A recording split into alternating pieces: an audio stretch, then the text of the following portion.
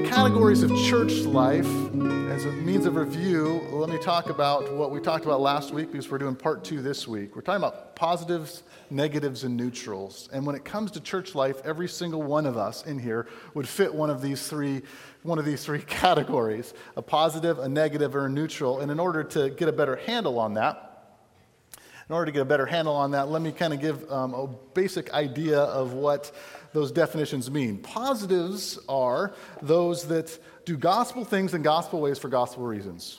That is to say that they are people that are trusting, they're supportive, they're encouraging, they want to be engaged in the life of the church. They build bridges rather than break bridges or burn bridges. They mediate conflict. Positives are all about working towards the health of the church. The good of the gospel is their sole priority, not their own singular issues and causes. They really become a blessing because they want the gospel to win, and they walk humbly in that.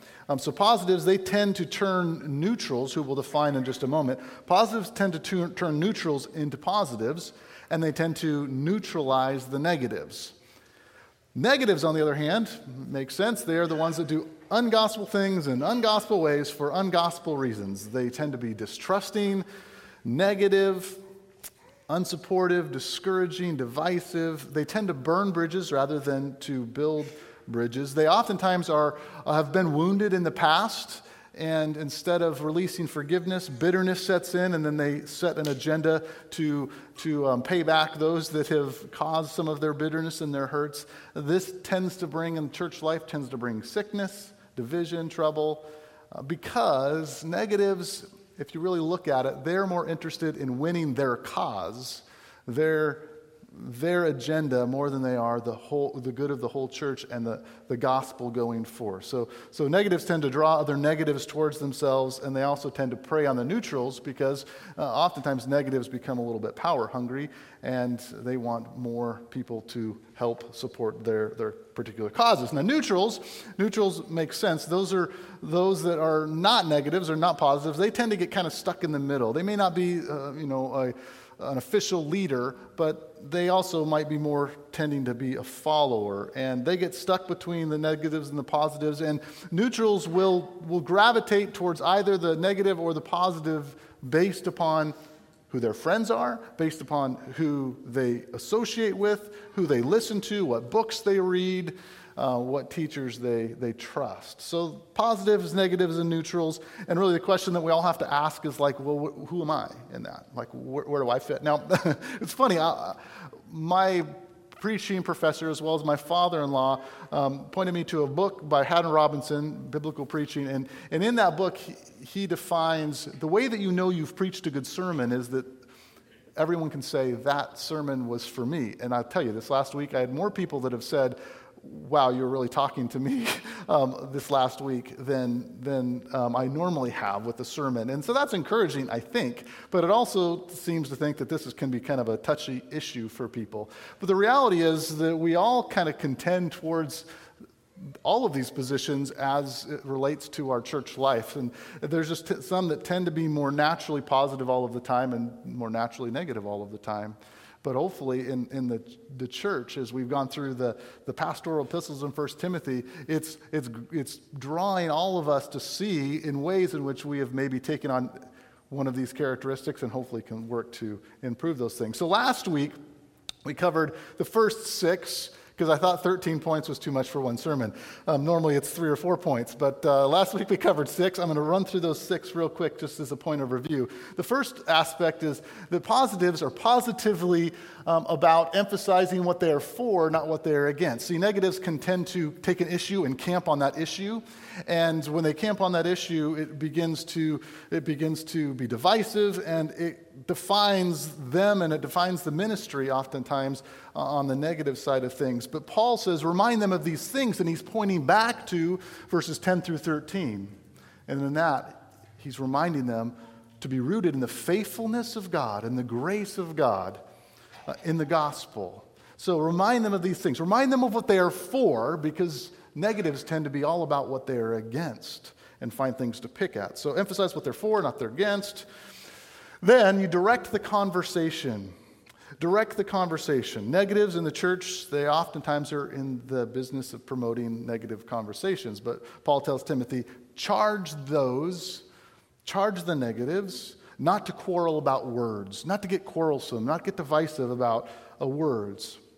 So you are to direct the conversation, because when the conversations aren't directed in gospel ways for gospel reasons and gospel purposes, they can become negative and they can focus on the wrong things, distracting things, and then it happens in verse 18. It says it ruins the faith of some. It's basically, he's saying it is catastrophic, is the word there for ruin. Catastrophic for the faith of those who are the neutrals. So, direct the conversation in a gospel way. Direct the conversation in a positive direction. Thirdly, do your best. Simply do your best. Don't do your best to fall prey to the idol of excellence or to fall prey to the idol of perfection, but you are to do your best knowing that it's your job to do your best, but it's God's job to produce the results. So we sweat, but God brings the results. And that's an encouraging reminder. Do your best, but trust God with the results. He's the one who's sovereign. Then study harder. This is based off of 2 Timothy 2:15, the verse that all of our Awana kids have memorized by heart. Study to show yourself approved unto God, a workman that needeth not be ashamed, rightly dividing the word of truth. Rightly dividing, and that word rightly dividing is translated to cut straight. And we talked last week how in our culture today, a lot of people like Thomas Jefferson's Bible. They cut a crooked line through their Bible. There's certain components within the scriptures that they leave out because it doesn't meet their own agenda or their own needs, or they're just indifferent to those things, or even blinded by their own blind spots in those ways. So we study harder. We study to show ourselves approved unto God, a workman that needeth not be ashamed. Fifthly, avoid getting drawn into endless arguments. Again, this is the second time in this passage that he talks about this careful stewardship of the things that come out of our mouth. And we're going to deal with the third one today, later. But avoid getting drawn into endless arguments. This is self-explanatory. When we get sucked into these arguments, it ruins the faith of the neutrals. And it really affects the witness of the church, because that disunity stinks to the world around us. And then sixthly, and we ended here, warn the sheep of the wolves. And in this particular passage, Paul names names. He talks about Hymenaeus and Philetus. These are guys that had swerved from the faith, and yet Paul had excommunicated them at one point in the past in 1 Timothy about 5 years earlier, but he's now in prison, and so they come back around and they start to want to negatively influence the church body again, and they're starting to cause trouble. They're starting to cause negativity. The focus isn't anymore on the proclamation of the gospel and the good news of Jesus. The focus is on dealing with controversies and conspiracy theories and heretical doctrine and all of those kinds of things, and it becomes very disruptive to the church. So there are these wolves, and wolves don't play nice. They walk around in sheep's clothing. So warn the sheep of the wolves, Paul tells Timothy. Now let's jump into our text for today, which is verses 19 through 26. And you can follow along as I read here. It says, But God's firm foundation stands, bearing this seal. The Lord knows those who are his, and let everyone who names the name of the Lord depart from iniquity. Now in a great house there are not only vessels of gold and silver, but also of wood and of clay, some for honorable use and some for dishonorable. Therefore, if anyone cleanses himself from what is dishonorable, he will be a vessel for honorable use, set apart as holy, useful to the master of the house, ready for every good work. So flee youthful passions and pursue righteousness and faith, love, and peace, along with those who call on the name of the Lord from a pure heart. Have nothing to do with foolish, ignorant controversies. You know that they only breed quarrels. And the Lord's servant must not be quarrelsome, but kind to everyone, able to teach, patiently enduring evil. Verse 25, correcting his opponents with gentleness. God may perhaps grant them repentance leading to a knowledge of the truth, and they may come to their senses and escape from the snare of the devil after being captured by him to do his will. So we continue on here and look at the marks of a positive in the life of the church. And we just start right off with number 7 in your notes. Number 7 says, patiently or positively rejoice that God is the one who rules the church. Rejoice that God is the one that rules the church, but God's firm foundation stands bearing this seal. The Lord knows those who are his. And this encouragement has kind of got a two-parter. It's the first component of this is the assurance of the faithfulness of God, the comfort of his loving sovereignty. Christ is the one who will build his church. I can't tell you how encouraging this is for me, and I hope it would be for you as well. Just to know that the church's success and forward movement is not based upon how good my sermon is, or how good the worship is, or how good our programs are, or how good our staffing is, or how good our potlucks are, or how pretty our building is. Really, the church is founded on the Lord Jesus Christ, and it's the faithfulness of God in which is responsible for the forward movement. Now, we would hopefully as a church do our very best. That's what we're called to do, and we do that, I believe. But ultimately, it's God's firm foundation which will stand. It's God. So that's the first part of this component. But the second part is the encouragement that we have of the assurance of our salvation. That those who are his, that no one can snatch them out of his hand. And it's a very encouraging aspect to our faith, that our salvation in Christ Jesus, when we give our heart and our life to him, it is secure in him. There's no returns or return policy when we give our life to Jesus. So even as we contend for our faith, we don't contend as if the results of that hinge upon us, but as though those results hinge upon God, despite his using of us to proclaim his good name and his good Son in Christ Jesus. So, rejoice that God rules the church. This is such an encouragement that Timothy need to know, and that I think all of us need to remember, that this is God's movement. As we look to reach with the gospel those near to us but far from Christ, we do that knowing that it's God's church and he's the one that makes all real fruit. And wow, the fact that he uses us is such an encouragement. Eighthly here, positively practice repentance. Positively practice repentance. I'll say this a couple times as we go through today. But I would expect with another 6 or 7 points today that's too much to absorb for each one of us. I'm hoping that one of these 6 or 7 would touch your heart. You would take time this week in your personal devotional life to dig into maybe one of these verses and one of these practical principles. But practicing repentance is one of the central themes to the second half of this passage. And it can kind of sound like an oxymoron, that positive repentance, but you got to remember that as followers of Jesus, we are for people. And sin is against people. Sin is what destroys relationships. Sin is what destroys marriages. It destroys families. It destroys the church. And so we are for families. We are for the gospel. We are for Christ's church. And so we are for repentance, because repentance is the purging of that, and it's what we're called to do. So he says, let everyone who names the name of the Lord depart from iniquity. Positives set this example by being those who practice a life of repentance, who practice, another way to say it would be gospel brokenness. We can't be an effective church ministry if we're not calling others, if we're calling other people to repent, but we're not those that live a life of repentance as well in our own life, in our own way. That's what Scripture calls hypocrisy. Because as individuals, if we don't repent of our sin, God has a way of bringing about that need to repent of our sin in possibly a humiliating way. And I think many of us have experienced that.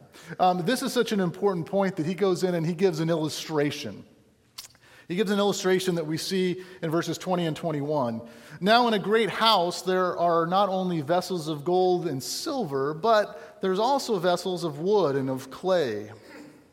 Some for honorable use and some for dishonorable, basically the negative and the positive. Therefore, if anyone cleanses himself from what is dishonorable, he will be a vessel for honorable use, set apart as holy, useful to the master of the house, ready for every good work. There's always going to be, and I kind of wrestled out loud with you last week. It's like sometimes I wonder, Lord, why do you allow negatives in your church?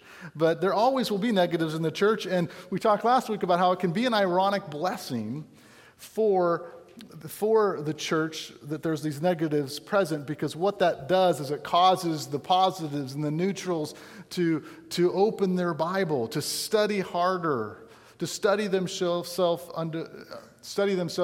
approved unto God. They can help drive us to look at the Word of God more intently, because we do have this tendency to drift over time, and we kind of sometimes need extra motivation, and negatives can be that. But it says here, back to our text, it says that in a great house, that's the church, what it's talking about. And then he says there are honorable vessels of gold and silver, the positives. And then there are dishonorable vessels of wood and of clay.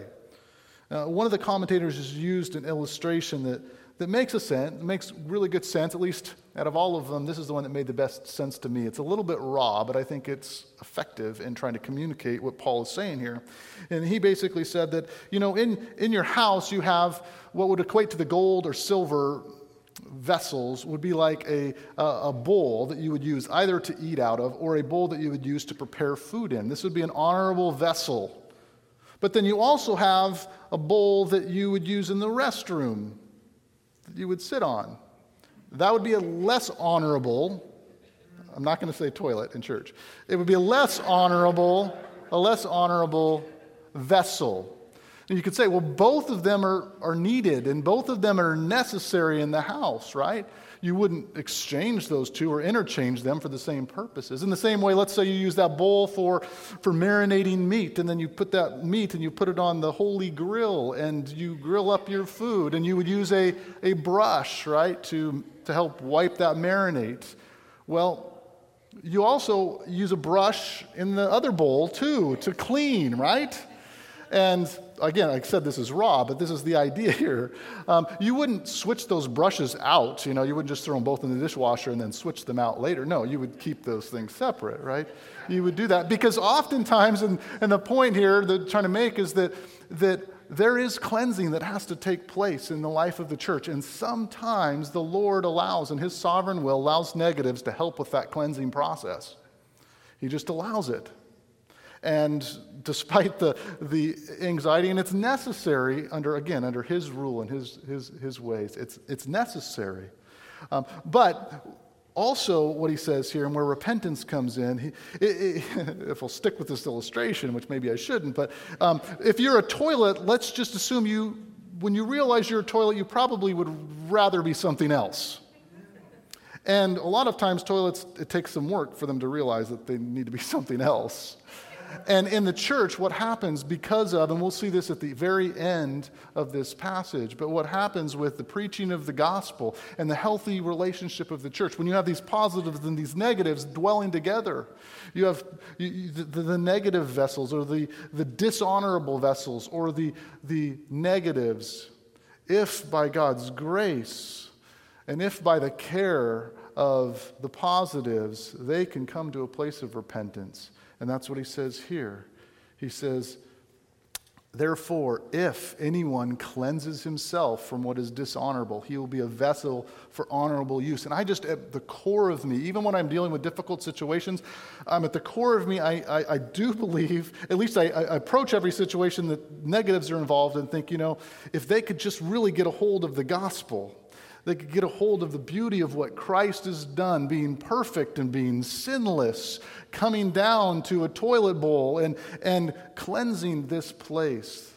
If people could get a grasp on the beauty of Christ's sacrificial love and life that was displayed on the cross and His shed blood for humanity, if they could get that, then I believe, and then they repent of that, then I believe that they would desire to be an honorable vessel and not a dishonorable one. I really do. Now there's some, and I think Hymenaeus and Philetus, as well as Alexander that we saw in 1 Timothy, Paul didn't believe that they would ever be anything but a toilet bowl. And he ended up kicking them out of the house because they wanted to stay in their negative posture in the church. But not everyone, and that's encouraging because that's the comment that I had from a lot of people last week. They're like, I didn't realize I was a negative. Or, I don't always think I'm a negative, but I think I'm a negative too much. And I'm sorry about that. They weren't saying that to me necessarily, but in general. And that's a beautiful thing, because that's the process of the gospel taking root in our life, is that we realize that we need to be in this repenting process. And when we think that repentance, which is a 180-degree turn from sin, when we think that that's a one-time event when we ask Jesus into our heart, we've missed the whole point. Repentance is a rhythm. It's a practice of our lives. And if we don't get into the process of evaluating ourselves, and hopefully that's what happens every week when we come to God's Word and we let the Word of God shine light into those dark places of our hearts, we then get an opportunity to repent of those ways. So, I'll move on. No more toilets. Number 9, ninthly, positively pursue, and this works perfectly right out of the repentance. So you are to practice repentance, but then you're to positively pursue spiritual maturity. One of my favorite components of Sunday mornings is all of the toddlers that are noodling around the church like little Tasmanian devils. I love that part of the service. There is all of this energy, and it's there, and they're zipping around. And yes, I know, we as parents, I speak to myself too, we need to be careful to teach our kids to be very careful around those that aren't as sure-footed, and around our seniors as they're running around. That's important for us as parents. It's important we probably tell them not to take 14 cookies when they go back to or we accompany them to the cookie bar back there. But anyway, all that to say, the thing I love, it doesn't change what I love. I love just the energy of the kids. I love how they just run around and bring life. I love having the kids part of our service coming up here like Kyle, Liana, and reading. It's awesome. But when we get back to that, the kids at young ages, they're impulsive. They're really impulsive. And it's cute when they're 2 or 3. It's not so cute when they're 14, 15. It's not so cute when they're 23 or 43. And they're still running on impulse. Unfortunately, that happens too often in the life of youth that don't grow out of their youthism. They stay and they remain impulsive. And unfortunately, that causes, as they get older, all kinds of problems. If they're always running off of impulse, then there's all kinds of, the consequences for that impulse as they get older, as we all know, is much more severe. And so they have not yet learned to pursue spiritual maturity. So Paul instructs in verse 22, he says, flee youthful passions. So to be a positive force and influence in the church and the world, young people must learn to take flight. Now, oftentimes this verse would be, and even some of my commentators pointed to this, talk about the importance of taking flight from sexual and sensual desires. Kind of like Joseph had to take flight from the hot-blooded Miss Potiphar when she grabbed onto his robe. Same kind of thing there. And that's certainly important. And that actually was covered earlier. However, in this context, it doesn't seem to be focusing so much on the sensuality and sexuality of temptation, but more to do with something else. And the theologian Gordon Fee, he said this. He goes, when we look at this tense in the original language, it's talking about youthful passions in the sense of a headstrong passion of youth, or the desires that are characteristics of youth. It's more broad than just the sensual. In the other context, it was sensual, but in this context, it's not talking about the sensual temptations. It gives us a little bit later what it's calling them to flee. And so kind of looking at our context here, that word youthful, it's the word neotes. And according to the 2nd century theologian Irenaeus, he said youthfulness extends to the age of one's 40th year. So in that context, in that Greek culture, if you were 40 or younger, you were considered a youth. So if you're here this morning and you're 40 or younger, I'm going to give 4 characteristics of youthful disposition. I'm 43, so this doesn't apply to me. But the rest of you 40 and below, this would apply to you. You see my smile. All right, so here's just 4 characteristics. These aren't directly in the text, but they are kind of, you'll see where we're going with this as we look at the next verse. First one, the disposition for youth would be impatience. Impatience. So this can be a chronic sin, especially of youthfulness. And it can seem incomprehensible to a youth, 40 and younger, to have to wait and be patient. And I don't know about you, but I'm a really patient person until my patience runs out, right? It's like that's the problem with patience. It's all on our own terms and in our own ways. So whether it be Timothy here or whether it be the negatives in the church or the neutrals in the church, instead of being impatient with situations, they need to exercise patience. Impatience is primarily, I believe, in our culture today, it's primarily fed by a culture that is always immediate and driven by media. And if you're thinking, I think I'm a pretty patient person, and you're a young person today, I would just challenge you. I was going to say a week, but I'll just say a day. Take one day. It's summer. You don't need your computer for school anymore. Take one day without a computer, a tablet, a cell phone. Don't even turn it on. Just take a day and not do anything that is related to technology, and see how your patience may or may not be tested with that. But impatience is oftentimes a dishonorable, youthful passion. Another one that is a struggle for many youth is harshness. It can be a telltale sign of a youthful passion, this harshness. And it may rarely show up in group settings. Harshness, I find, doesn't normally show up when people are in a big group. Harshness normally shows up in smaller group settings, maybe with parents, towards parents, or with parents towards other people, or harshness towards siblings. Maybe we've seen that before. But harshness can be displayed in some sneaky ways. It's not always just words. Harshness can show up in figures of speech. Harshness can show up in nicknames given, a look, a tone of voice, sarcasm, an offhanded joke.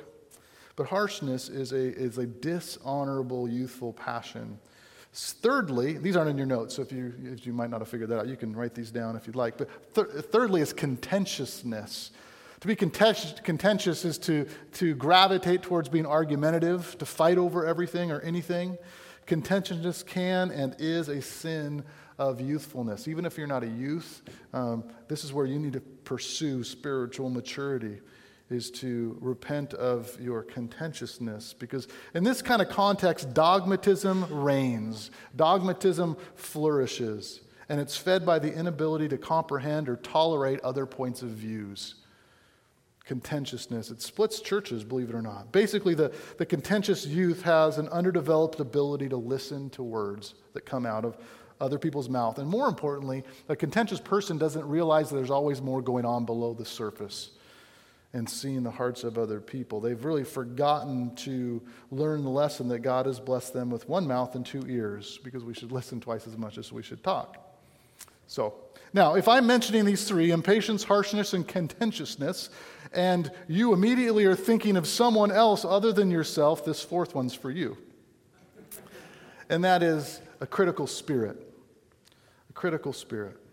It is a youthful, dishonorable passion, a critical spirit, an obsessive attitude of criticism and fault-finding, which seeks to tear other people down.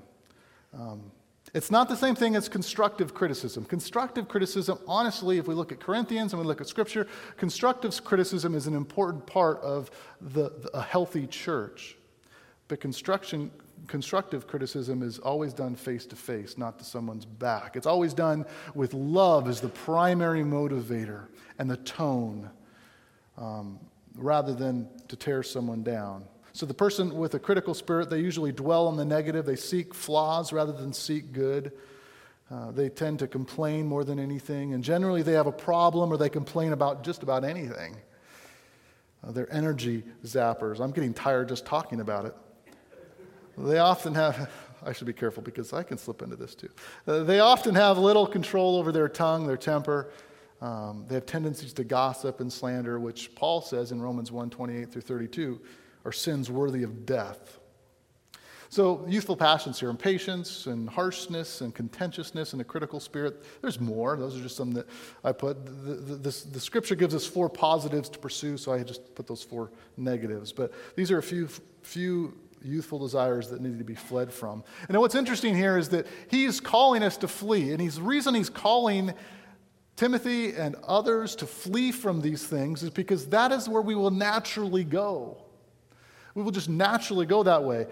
But then he says you need to pursue. Where you won't naturally go towards this next list. You have to pursue it. In the same way that you have to, like it said in verse 22, you have to intentionally cleanse yourself through repentance. You have to intentionally pursue these positive traits here. And he gives 4 of them, and one is to pursue righteousness, which means basically you positively pursue what Jesus has already positively produced. He's already produced righteousness, and we just have to positively pursue what he's already produced. We pursue faith. This is a combination of both belief and trust in God. It's simple. It's characterized by the life of the positives. The church needs to see women and men that are full of faith and trust implicitly and faithfully in their Lord. To pursue it. We have to pursue love. Pursue love. In the context, it seems like he's obviously talking about love for people. And when you could hear the pain that Timothy's going through with the church that he's dealing with in Ephesus here. And you could hear Paul saying, pursue love. Yes, they're a pain. Yes, they're a toilet bowl. But pursue them. We'll see that more in the verses to come. Pursue these things. They're saints. They're just a little dirty right now. This is what positives do. They love others despite others' failures and weaknesses, primarily because they realize that they have their own failures and weaknesses. And then the 4th pursuit that he says positively pursue peace. Positives bring peace and not drama. This is a huge thing. Positives bring peace to a context, not drama. 1 Peter 3:11 says, great verse to memorize, seek peace and pursue it. 1 Peter 3:11, seek peace and pursue it. One of the great problems with controversial topics and useless babble is that it's really tempting bait, especially in this context for young men. And it's also in the context of 1 Timothy for young women as well.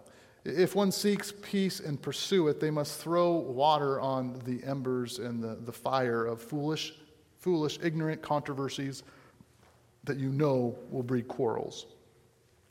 All right, so now look back at the end of verse 22, and it says this, along with those who call on the name of the Lord with a pure heart. So number 9 is pursue spiritual maturity.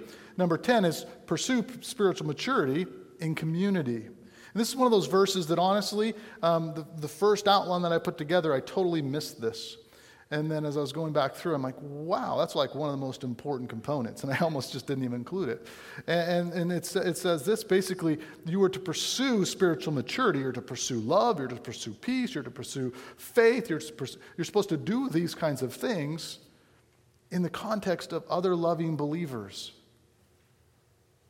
Not alone, not by ourselves. But unfortunately, that's the approach that too many people try to do, is they try to pursue spiritual life and vitality on their own. And I can tell you, I don't know of a single person that is a healthy, positive influence in others' lives and in the church life that lives on an island, that doesn't have other spiritual community in their life. And so, since we've been on this topic of youthfulness for just a moment, this is so important, I think, for anyone in here who's younger, who would be a neotes, 40 or younger, anyone that maybe is looking to develop friendships. The friendships, maybe they're looking to find a spouse, or maybe they're with someone now that may be their spouse down the road. Or maybe it's just, a close friend. But regardless, are these people that you can pursue spiritual community with, spiritual maturity with? Is this someone that will, with you, pursue righteousness, pursue faith, pursue love and pursue peace. I mean, if you can walk hand in hand with those kind of things, that is a strong spiritual community that you have there. And of course, I can't go through a sermon without somewhat mentioning our small groups, whether it be a small group Bible study or a growth group. So imperative to what the purpose of these groups are. We want our groups to really develop healthy spiritual friendships. That's really the goal of those groups. And healthy spiritual friendships are friendships in which we are honest with one another, where we can repent with one another, where we can pray for one another, where we open the Word of God up together. These are healthy spiritual communities. And so all of this kind of leads to ask really two questions. These aren't in your notes, but I think are important. Really two questions. And one of those questions is, who are the positives in your life? Who are they? We all should know who they are. We should seek them out. We should spend time with them so they can rub off on us. We should get into a small group or a growth group setting with them. Who are the positives in your life? Who are the ones that when you're with them, you are encouraged and you walk away a little bit lighter on your feet? And the second question is, who is it right now who needs you to be a positive in their life? Who needs you to be a positive in their life? It could be a spouse. It could be kids. The reality is that no one else is going to do that for them, most likely. But who is it? These people need positives that don't run on impulse, but are all about growing spiritually, who care about spiritual maturity. Who is that? Chances are that God puts you in that relationship so that you could be the honorable vessel in that relationship and not the dishonorable one. Who are the positives God's put in your life, and who right now needs you to be the positive in their life? 11thly, it just rolls off the tongue. Positively be kind-hearted. Positively be kind-hearted. Again, this is coming right off of the honorable, dishonorable mention and illustration. Have nothing to do with foolish, ignorant controversies. Third mention of this.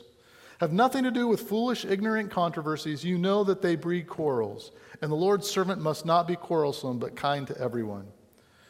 This is the third time, obviously, in this passage that Paul is calling the positives to avoid conversations, to avoid language that breed quarrels.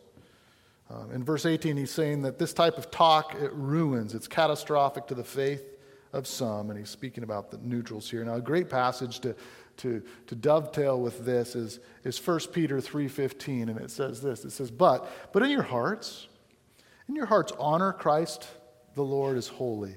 Always be prepared to make a defense for anyone who would ask you for the reason of the hope that is in you. Yet do it with gentleness and do it with respect. I think a lot of times I have a tendency to present a defense on an issue, if I'm talking with another Christian, that maybe can leave out the gentleness and respect part. I tend to be a little bit better when I'm witnessing to non-believers, but in the context of church life, I want to push my point. It's a little bit easier for me to do that. But he says to be kind-hearted, and the reason why is because of the need to see other people come to a saving knowledge of Jesus Christ. Negatives, they're normally negative, but the positives, when they get sucked into these negative situations and conversations, they can lose their cool. And that's pretty easy. I'm guilty of that from times. They lose their head, they get sucked into these youthful passions, and it gets destructive. And Paul exhorts Timothy and the positives to be kind-hearted. How important that is. 12thly, positively suffer patiently. Positively suffer patiently. Have nothing to do with foolish, ignorant controversies. You know that they breed quarrels. And the Lord's servants must not be quarrelsome, but kind to everyone, able to teach, patiently enduring evil. I'll start able to teach that component there. A lot of description, talk about what that means, but bottom line is, able to teach here is you're able to share the gospel. You're able to share the hope that is within you. If you had 30 seconds with somebody and that was all you had with them, you could tell them about what Jesus means to you. That's really what it means.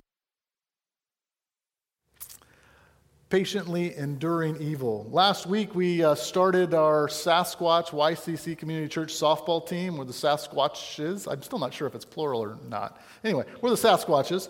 And I may have overdone it a little bit because I'm still sore and it's been a week. And we got to play this afternoon. I don't know what I'm going to do. But I had a new experience last week. Coach Mike put me in his pitcher. I'd never pitched before. Even all my Little League years, never pitched before. And what I learned was it was a lot harder than I thought it would be. A lot harder. You see, it actually, though, wasn't hard to throw strikes. As a matter of fact, I threw strikes every time. Unless I didn't want to throw a strike, if I was trying to throw off the batter and get them to swing at some bad pitches. But every other time, I threw strikes. The hard part about pitching was when the umpire didn't call my pitches strikes when they were strikes. He called them balls. That was the hard part. I think I remained intact in my sanctification when he called my strikes balls. But it was difficult to do that. I was painting the corners like the best of them. But he would call them balls. Anyhow, that being said, I bring that up because I was suffering through his injustices in my life. And if I was to share with the Apostle Paul how I was suffering in this context, I'm pretty sure it would be worthy of a throat punch. Because when we look at our culture today, and I'm quite sure that if Paul was present, he would really push us hard on our affluent, comfortable Christianity that we have in our culture today. We are so blessed that we're able to be here and worship together. Open God's Word. I read about another church yesterday in India that was shut down, and they're just shutting them down left and right. Government's going in and just shutting and closing them down. We have it so easy and so good here. And for us, suffering is when someone cuts us off in traffic or when an umpire doesn't call our ball a strike or strike a ball. It was a strike. When we face a little bit of drama here and there, that's suffering for us. But Paul, the suffering he's talking about the evil that is coming from the enemy because the enemy knows that the church is a force in the world and it's bringing all kinds of spiritual attack.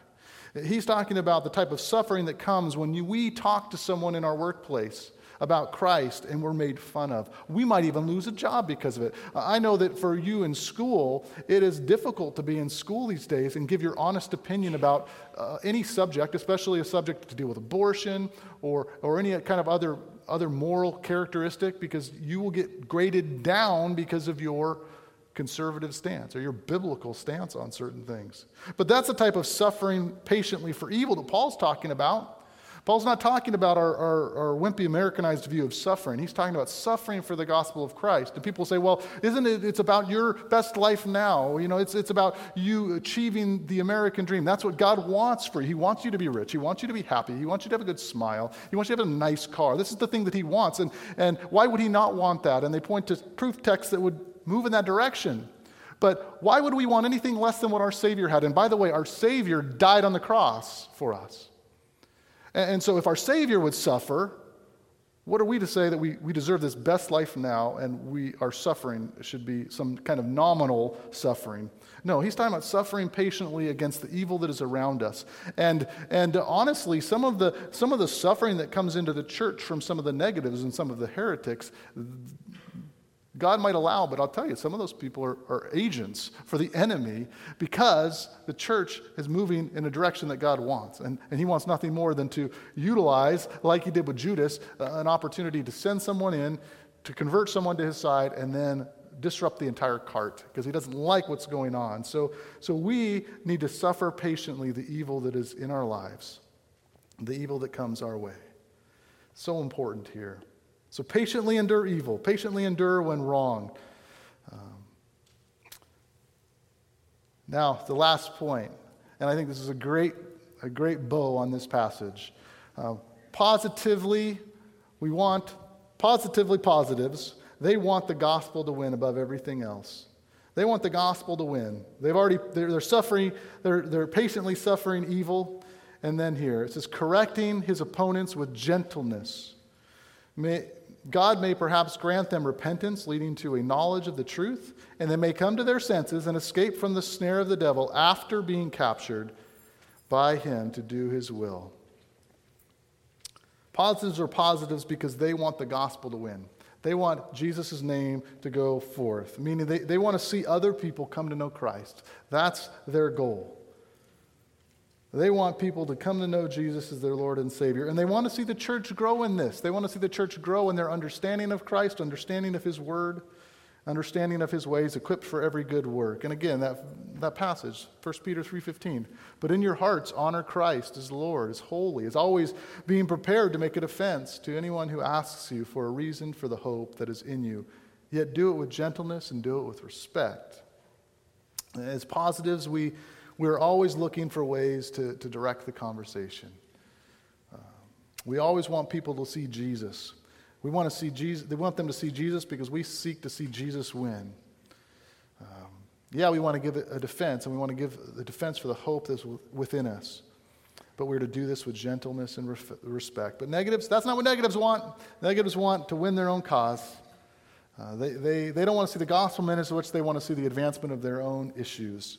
So just kind of in conclusion here, I guess the most positive action that you can take is to check your ego at the door, or better yet, as we know, nail it to the cross and honorably, gently, passionately, zealously, wisely, patiently minister the gospel in word and deed to the sake of a dying world who needs to know Christ. And that should be the main focus of us as a church. So I urge you this week to take one of these points to tend towards, that maybe you tend towards being a negative. And the beautiful thing here is if you are a negative, the passage tells us, then all you have to do is go. Give that to the Lord. Repent of that. But whatever the case might be, maybe you have to have a conversation with someone at work. Maybe you need to seek forgiveness for the negativity that has been in your own heart, where you've driven quarrels in such ways. But this week, what is it for you? What is it for you to pursue the positivity of the gospel message in the church? Don't leave here the same as you came in. That's the same as the closing prayer. I'll have the worship team can come up, close us out, and I'll have you stand as we pray.